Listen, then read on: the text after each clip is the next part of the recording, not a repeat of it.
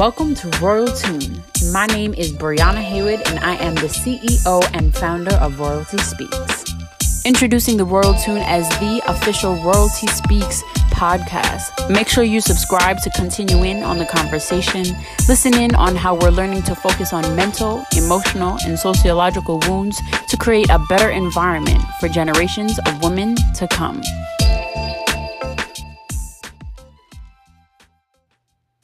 This episode is special to me. As I began to write this season, I was trying to think of the many things that you can do in the journey of womanhood. I began thinking of my own journey in womanhood and what was primal for me. Then I realized, through everything that I've gone through within the experiences of my life, my womanhood in faith has made me to be the woman that I am today. Culture has placed the demographic of women in faith in a small, confined space, allowing the women within this space to feel ostracized from the communities around them. In society today, between the media, workforce, and dating scene, the role of the woman who loves and lives for the Lord is left to believe she has no community. Therefore, I designed this segment of Womanhood in Faith. Womanhood in Faith has a vision to create an intergenerational, multicultural, safe space for women. I'm in the process of planning for a modern-day Womanhood in Faith event, so look out for the invitations and the dates for that. But without further ado, Womanhood in Faith. It is important that you pay attention to how humans were created. In the image of God, He created them. Male and female, He created them. In understanding your womanhood in faith requires you to acknowledge who created you and who you are. In the image of God, He created male and female. I want to take a moment and clarify and break down what this really means. It is in the image of God is what we were created from. Therefore, stating that God Himself is male and female. When God made Adam, He created him in His image, meaning Adam as well was initially male and female. Don't believe me? Let me prove it to you. Then the Lord God made a woman from the rib, and He brought her to the man. God pulled Eve out of Adam, therefore pulling all femininity out of Adam, resulting in Adam being fully male and creating Eve to be fully female. You are God's female image. In the world before sin, both Adam and Eve were collectively in relationship with God. They still remained creation in His image, yet their relationship with Him was torn apart once sin entered the world. It is in this separation, man and woman lost the bridge of understanding and communicating with God, which in turn destroyed our ability to understand and communicate with one another. This breach in intimacy leaves us vulnerable or naked. We are now prone to misunderstanding and miscommunicating with one another. This void of intimacy creates an insatiable feeling to be with something, anything, everything. So women search and scour the earth for something to fill it. Money, sex, drugs, power. We leave no rock unturned, looking for new idols, new gods to worship, to receive the intimacy we once had.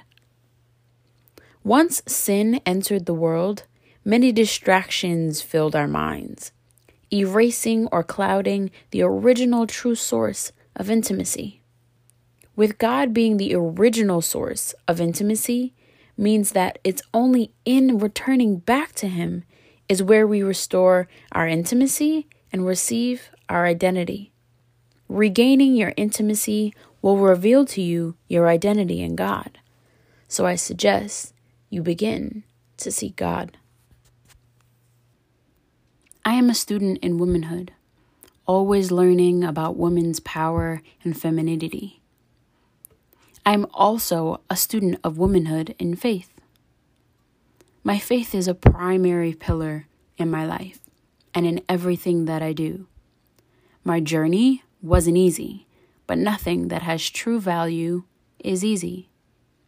There were many moments in my life where I mildly practiced faith. Saying my prayers in church and at Grace, people would assume that I would be heavily invested from the beginning. I wouldn't blame them.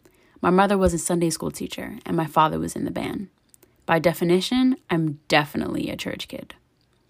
I was raised within the walls of Christian Cultural Center in Brooklyn, New York.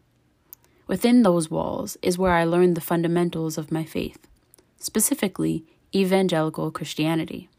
For those who are unaware, the main purpose is just to spread the gospel of Jesus Christ.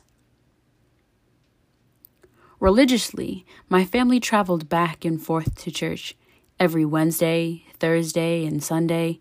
I even was a part of the youth ministry and everything. I fell in love with ministry and serving people. However, it wasn't until April 12th, 2017 is when I fell in love with God and accepted my redemption through Jesus Christ. I am forever grateful for my foundation in faith. Set forth by my family and my heavenly family, it's what gave me reference in my greatest moments of need. My need. If I knew then what I know now, I would have skipped the step of hurt and go straight to learning how to seek God and lean in on Him in my need. But you need that hurt, not as a fuel for anger, but as a reminder of where I was and where I want to be. Where do I begin? I suppose we can start with a look within.